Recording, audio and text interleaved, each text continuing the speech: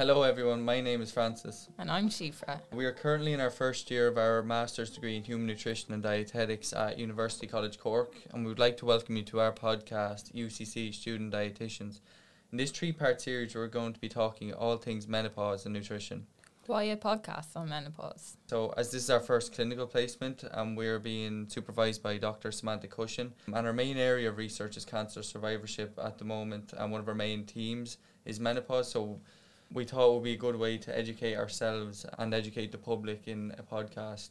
Yeah, and definitely this is an area that we need to talk more about as a nation, because in a recent national survey on the public's understanding of the topic, 3 in 4 Irish men and women feel that menopause is misunderstood, and just slightly less feel that it's not sufficiently openly discussed, which is not right. The government launched a campaign last year titled Take the Mystery Out of Menopause. We hope that our podcast can continue the conversation around menopause while serving as a reliable source of information and giving an insight into the role of nutrition in improving menopausal health. Yeah, so I even know for myself coming into college, I had no idea really what menopause was. I hold my hand up, so I know a lot of our listeners are probably in the same situation. Yeah, so, and as a female, I also wasn't that aware, so it's definitely something we need to talk more about. Yeah, so what is menopause? Well, technically speaking, menopause is 12 months after a woman's last menstrual period and is marked by the decline in hormones produced by the ovaries, particularly estrogen. The lead up to menopause is known as perimenopause, and peri is just a medical term for around the time of. So during perimenopause, a woman may still get her period but can experience some menopausal symptoms. Yeah, so they're the official definitions, but what is the public's understanding of menopause? Well, we headed over to Fitzgerald's Park to ask them firsthand, and we got a few interesting answers. No, not really, no, I do not, no. Oh, and if you were to describe it in one sentence, could you do that at all? No, I wouldn't be able to be honest with you, like, I'm not sure of it. So it's a phase of life that a woman goes through, or a stage that a woman goes through. What I think it is when it's, well, you can get early menopause too, I know that, but usually in mature women, when their periods start becoming less and less frequent and ultimately stopping, and they're unable then at that stage to be having any more kids.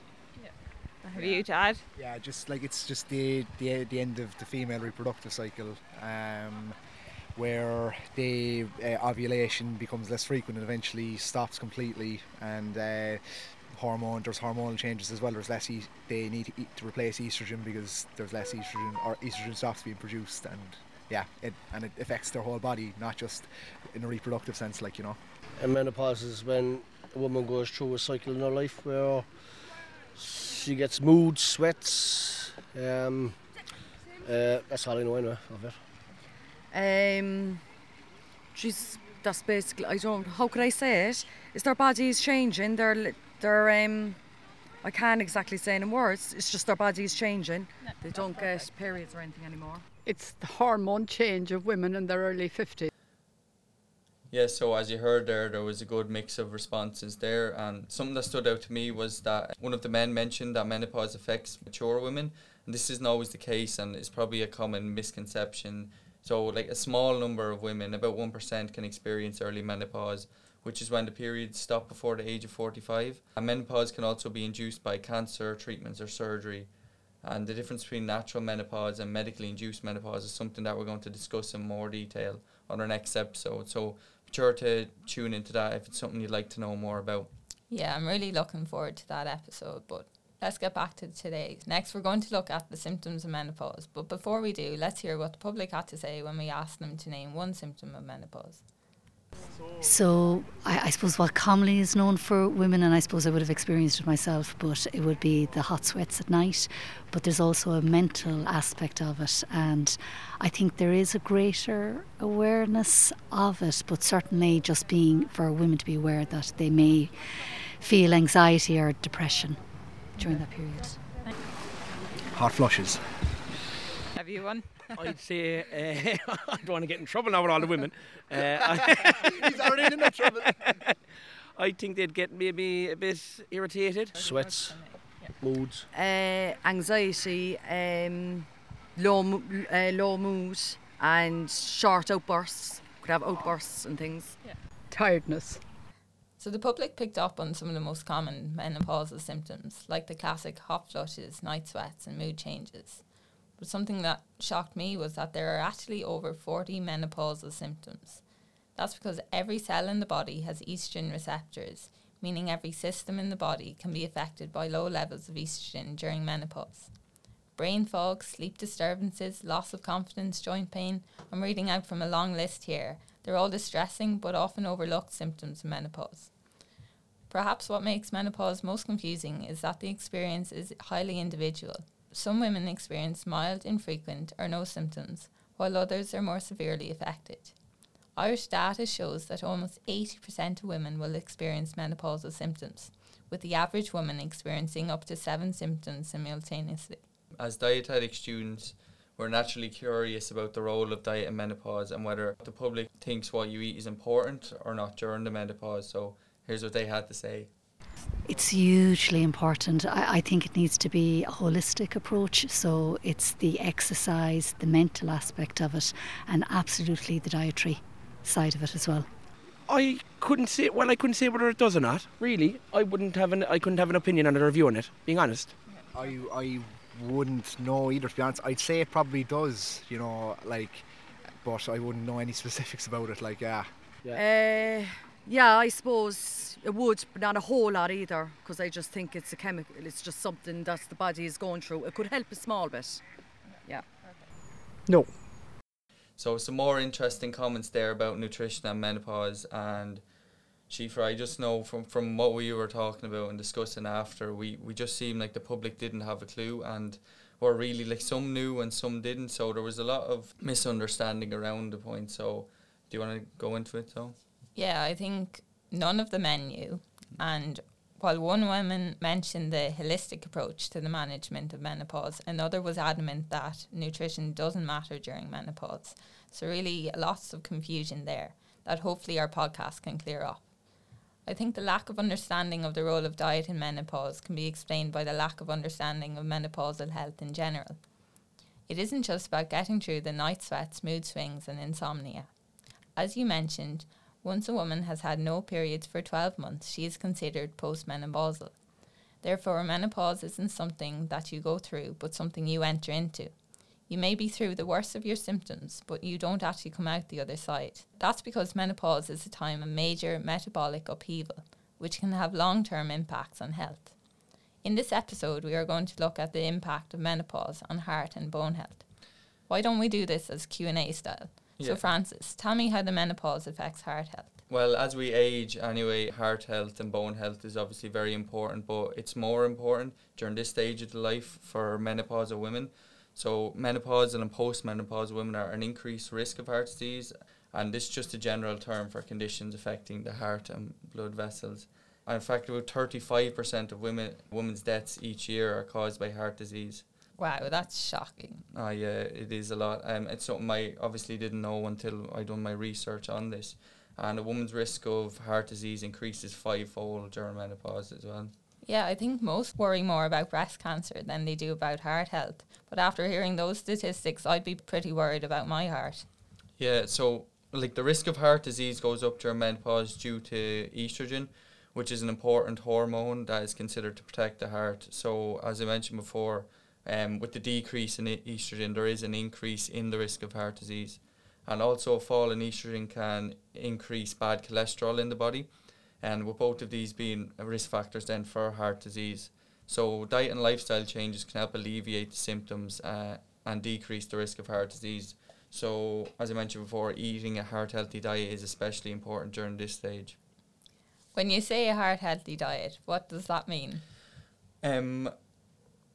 Well, the Mediterranean diet is the most well-studied diet to support heart health, but I don't want to confuse our listeners and whoever's tuning in with random diets and so on. But in simple terms, this diet does not differ much from the general healthy eating guidelines. You mean like the food pyramid? So there should be, like the food pyramid, exactly. Like we've all heard of that before. Like some of you may not have learned about the Mediterranean diet, but so there should be a big focus on like fruits and vegetables, foods like beans, lentils and salted nuts, also whole grains, whole wheat, brown varieties, choosing leaner cuts of meat, such as poultry over, say, red meat and so on, is also better for your heart. Something you mentioned earlier was that bad cholesterol and high levels of it is a risk factor for heart disease. Can you tell the listeners what foods contribute to high levels of bad cholesterol in the body? Well, one of the main drivers for high cholesterol is the overconsumption of unhealthy fats, such as saturated fats and trans fats. So foods like butter, biscuits and other meats like rashers, deli meats. So what I would suggest would be using products such as unsaturated oils, such as olive oils, or try limiting snacks throughout the day and switch to higher fibre foods like the ones I've already mentioned. Social media and the media in general is full of superfoods for heart health. Do these actually exist? No, there's no special food group for heart health during menopause, unfortunately, and the general healthy eating guidelines may be considered boring advice, like this is probably something you've heard before over and over. However, it has been proven to work the best in terms of health and symptom relief. Yeah, and I think that's something as dietitians we know that a healthy and balanced diet will never grab the headlines, but it's true that balance is the key to health. Yeah, and for sure, but it's not what people want to hear. What about bone health? How does the menopause affect your bones? Your bones warrant the same attention as your heart during the menopause. That's because, did you know that around 1 in 2 women over 50 will break a bone due to osteoporosis? Yeah, I didn't know that actually, no, genuinely. Yeah, it's shocking, and perhaps most worryingly is the fact that it's a silent disease, with most women not noticing any changes until they actually break a bone, and by that stage the damage has been done. What's more, a woman's risk of breaking a hip is equal to her combined risk of breast, uterine and ovarian cancer. That's why we're stressing it today, is that your bones are so important. Luckily, there's lots of lifestyle changes you can make that can minimise bone loss during menopause. As dietitians, why don't we look at this in the form of a recipe? The recipe for good bone health has 3 key ingredients: calcium, vitamin D and weight-bearing exercise. Let's look at calcium first. Some listeners might remember the catchy advert, them bones need calcium, and this message hasn't changed when it comes to keeping your bones healthy and strong. If you don't get enough calcium in your diet, your body will take it from your bones. Menopausal women need around 800 milligrams of calcium per day, which equates to, back to that food pyramid you were mentioning earlier, Francis, 3 servings of milk, cheese and yogurt daily. A serving equates to a glass of milk, a matchbox of cheese or a small pot of yogurt. Any combination works to meet your calcium needs. Well, I know in this day and age there's more diets are becoming more popular, such as the vegan diet. So if a woman doesn't eat dairy, are there any foods she can eat to get her calcium in? Yeah, well, dairy products are the best sources of calcium, but you can certainly get calcium from non-dairy sources too. Definitely, as you mentioned, the plant-based alternatives to dairy are growing in popularity. But it's important that if women are choosing these products, that they check that they have added calcium and vitamin D first. Why is vitamin D important? Vitamin D is important to absorb the calcium from the foods you eat. The best source of it is sunlight, which is why you may hear it being called the sunshine vitamin. It's also found in foods like oily fish, eggs and fortified milk. But generally we don't get enough of it from food. And of course here in Ireland we also don't get enough sun, certainly over the winter months anyway. Therefore, a 10 to 15 microgram vitamin D3 supplement is recommended by the Department of Health to ensure adequate intake. And I suppose apart from supplements and food, is there anything else that you can do for your bone health? Yeah, there is, and it's something you do regularly. Weight-bearing exercise is the last key ingredient for bone health. When you say weight-bearing, what does that mean? Because when I first heard the term, I didn't have a clue what it actually meant. Weight-bearing exercise is your resistance training like you do in the gym, but it's also any activity where you need to move your body against gravity. So things like walking, running, tennis, sport, dancing. These activities all help build bone by nudging the bone-building cells into action. So things like swimming and cycling, while great for building aerobic fitness, don't load the bones. So if you are going for a swim and cycle, be sure to include some weight-bearing ones to keep your bones and your heart healthy and strong. It also doesn't have to be formal exercise. Gardening or walking up the stairs are easy ways to incorporate more weight-bearing exercise into your life if, unlike Francis, hitting the gym isn't for you. Yeah, so I suppose to summarise everything we just mentioned and why nutrition is important in menopause, as the points we already mentioned, through bone, cardiovascular disease, so that's what I was referring to as heart disease. If you implement some of the like nutritional strategies or the way we were talking about food during this stage of your life, it will be good for you, obviously, and it will relieve some of the symptoms and so on. And the same with the exercise Síobhra was mentioning, like weight bearing exercise as well as regular exercise, so aerobic. So aerobic is good for your heart, and then weight bearing is good for your bones. So it goes hand in hand with diet. You know, a good balanced diet is the same as good balanced exercise regime. You need both. So is there anything you'd like to add on the topic, Síobhra?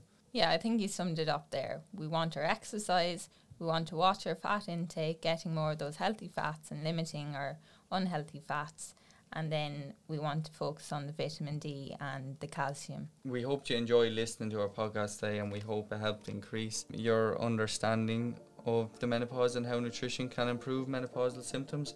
And if you found it helpful, please share the podcast with friends and family, and be sure to tune into next week's episode where we chat to a registered dietitian and PhD candidate Katie Johnson to hear about her experience working with menopausal female cancer survivors.